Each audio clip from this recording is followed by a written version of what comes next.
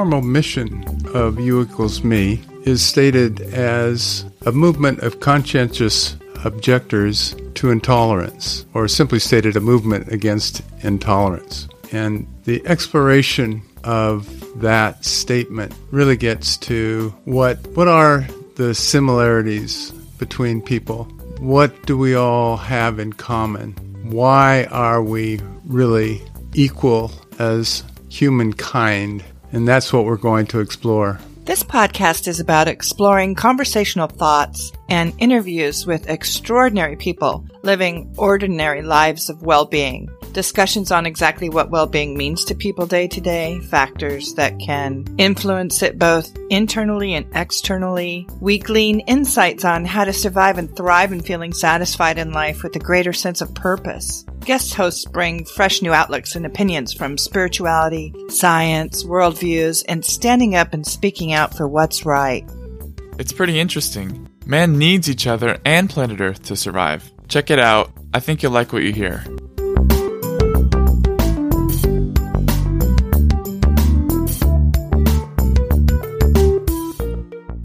We thank our family and friends from around the world for listening and supporting our U equals me podcast, understanding the importance of our global community and common unity.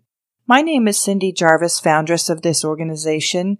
This is a nonprofit organization that exists to influence public opinion on issues of equality, civil rights, or social action. In today's podcast, we're sharing a story of two men who do not believe in an unprovoked war on innocent people. In September of this last year, two men set out from Russia, hoping a boat would carry them to asylum on U.S. soil. Their quest for freedom did not go as planned. The voyage had been perilous with its mercurial storms and frigid temperatures. The Bering Sea is one of the most dangerous bodies of water. The pair had traveled down the coast of Chukotka, Russia's easternmost province. It is so remote that it's often excised from maps of the world. They had braved lashing storms and somehow managed to evade detection in a heavily militarized region of Russia. This story is written by Mike Brady from the Seattle Times, titled A Vast Sea, a Small Boat, An Escape from Russia's War. A series of knocks rattled his apartment door one day last fall, and Maksim peered through the peephole to see two soldiers in uniform. They were military enlistment officers, he knew, expanding the vast conscription effort for the war in Ukraine to Russia's remote Far East. The 44-year-old fisherman kept in motionless silence until the officers moved along. Knowing they would be back, Maksim went that night to the home of a friend, Sergei, who had received an unwelcome visit of his own. Together they pored over maps and Sergei's kitchen table, trying to find a way to flee the country. A war where thousands of young Russians were dying. Sergei offered a plan that at first seemed unfathomable. I propose we travel by sea, Sergei said. The idea was the start of a daring and daunting journey in which the two men set off in a small fishing boat with a 60-horsepower motor to travel hundreds of miles over several days, past Russian border guards and through the treacherous Bering Sea to win asylum on U.S. shores. It was a desperate quest for freedom, and one that did not go according to plan. For months, thousands of Russian men with similar misgivings have been fleeing the country, driving across the border, taking trains into Europe, or securing flights overseas. Some of those escaping military service traveled by plane to Latin America, then northward, with more than 35,000 Russians arriving last year to seek asylum at U.S. borders. Maksim and Sergei, who asked that their last names not be published to protect their families, did not have the money for such a journey, nor did they have much support. In the town of Evinyet, wedged between the mountains and the Bering Sea on the edge of the Arctic Circle, it seemed most everyone was a supporter of President Vladimir Putin, even as the prolonged war in Ukraine had called more local men into service for conflict thousands of miles away. With the aid of VPNs that allowed them to bypass internet censorship and find news beyond the nationalist propaganda coming out of Moscow, Sergei and Maksim had grown to reject the Kremlin's narrative about the war. They would not willingly join what they saw as an unjustified invasion launched by a government so vehemently opposed. But Maksim was not sure they would survive a trip from Evinyet to Alaska mainland. Then as they examined the maps further, they noticed St. Lawrence Island, part of Alaska, right in the middle of the Bering Sea. The journey to get there would not be nearly as far. On their cell phones, satellite images showed that the island was home to a village and an airstrip. "We can do that," Maksim agreed. He had a boat, about 16 feet, the kind of vessel best suited for fishing in tame waters of Cresta Bay. This journey would take them far beyond that, some 300 miles across Russian coastline, then deeper into the turbulent seas. It was their best option, they decided, as long as the fall weather, often frigid so far north, stayed calm, and as the Russian border patrol did not spot them. The risks were clear. There was a possibility they may not survive, but to them it was a chance worth taking. The men had little time to spare. With the sun sitting ever lower in the horizon, temperatures were steadily dropping, and soon would be well below freezing, too cold for them to survive a crossing by sea. They already were eyeing storms that could capsize their boat, and the military enlistment teams were still roaming through town. By the end of the day, one Monday in September, the men had a plan to depart at the end of the week as soon as the weather offered a window of calm. They pooled their money to purchase several hundred liters of fuel, filling orange drums that pushed the boat's dark hull deeper into the water. They gathered clothes, camping gear, coffee, cigarettes. They packed water, chicken, eggs, sausage, bread, potatoes. They charged their GPS unit and phones to help navigate the route. Maksim's parents and siblings, indigenous Chukchi, were vacationing away from home when he and Sergei decided to leave, and hoping to keep their escape a secret, he opted not to share his plans with his parents. Sergei, 51, would be leaving behind friends and a transportation business elsewhere in Russia were his mother and 2 daughters. The men were anxious, but they got a jolt of optimism after seeing a video on a Telegram messaging platform.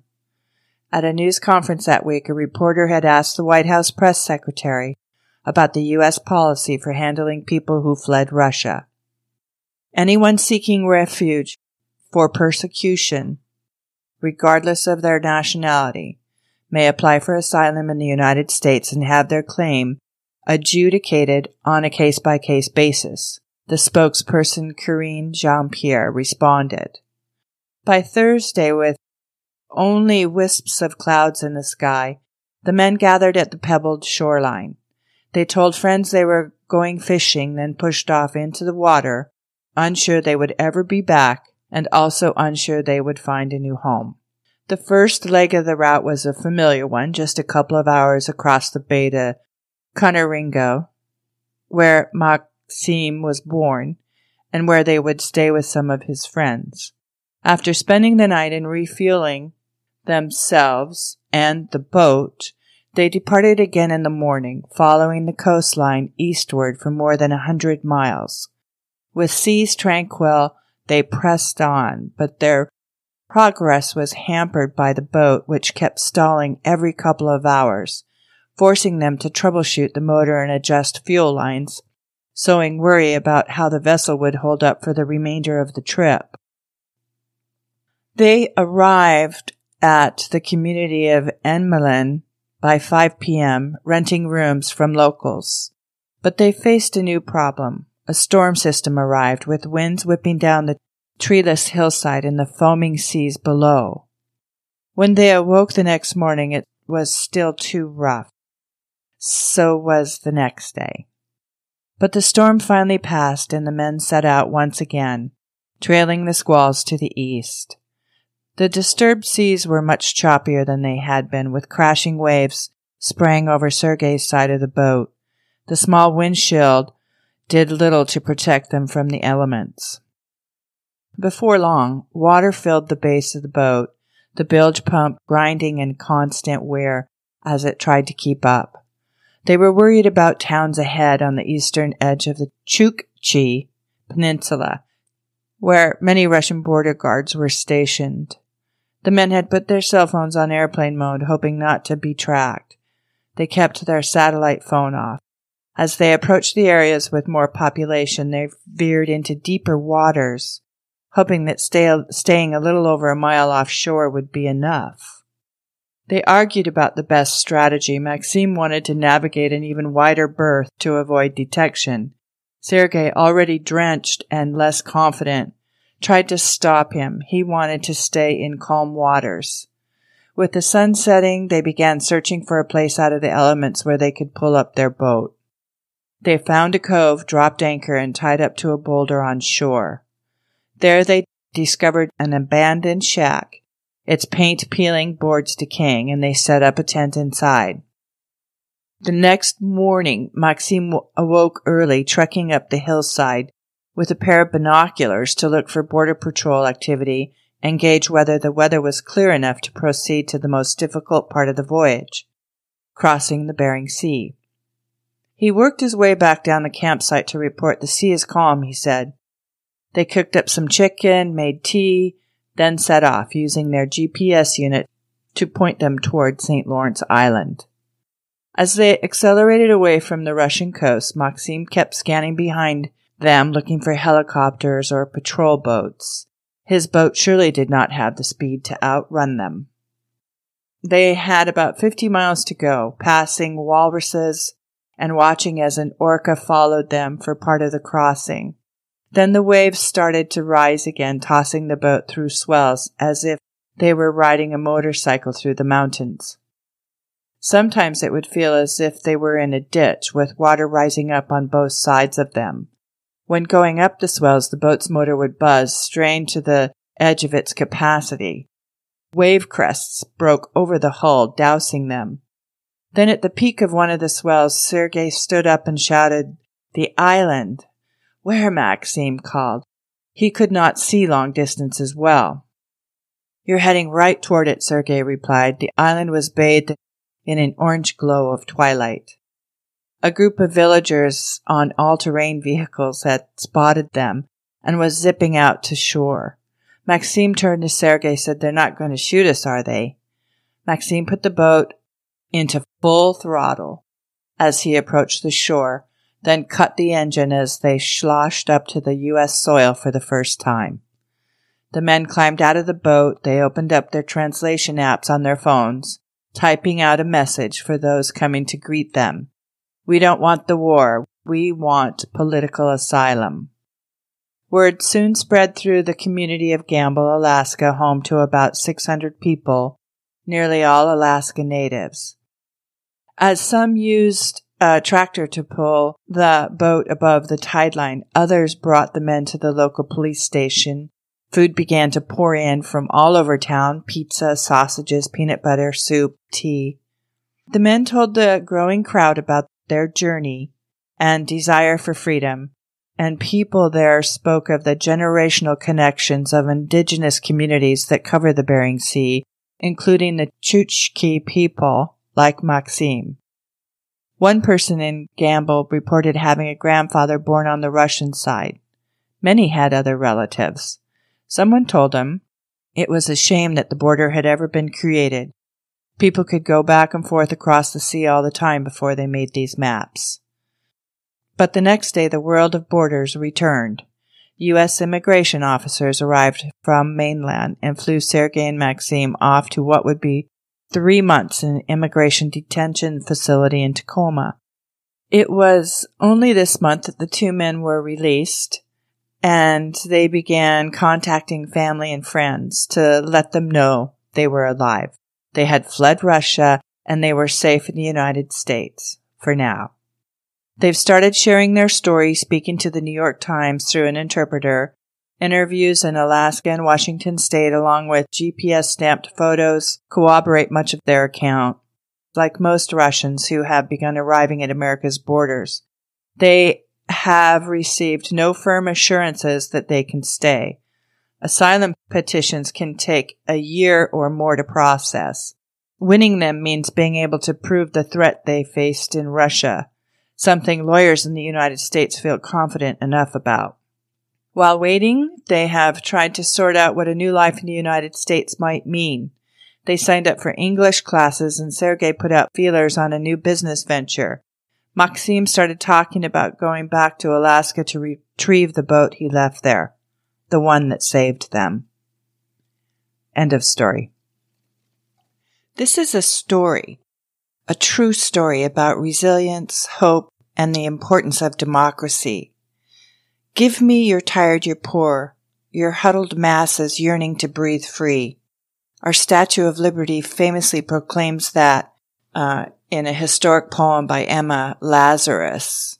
The two Russians who had reached St. Lawrence Island in Alaska by fishing boat to escape being mobilized into the army have been granted permission to stay in the U.S.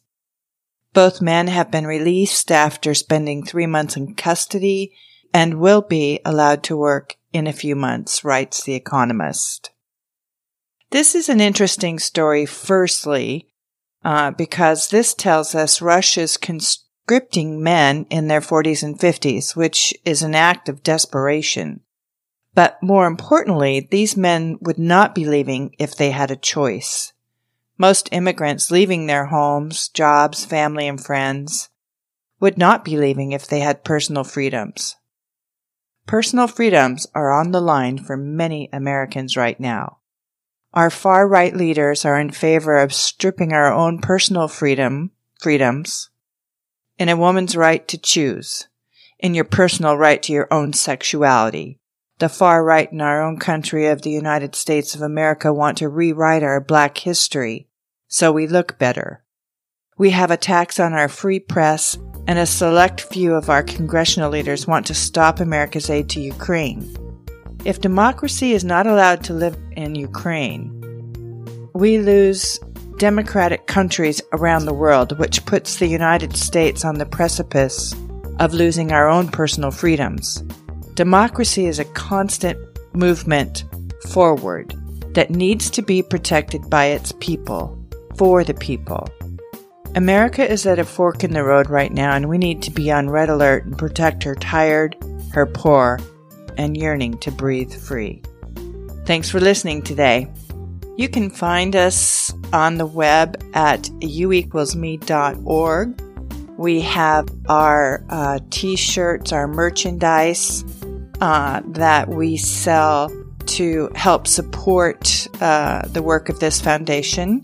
You can find that merchandise on u=me Etsy store, all one word in your Google search.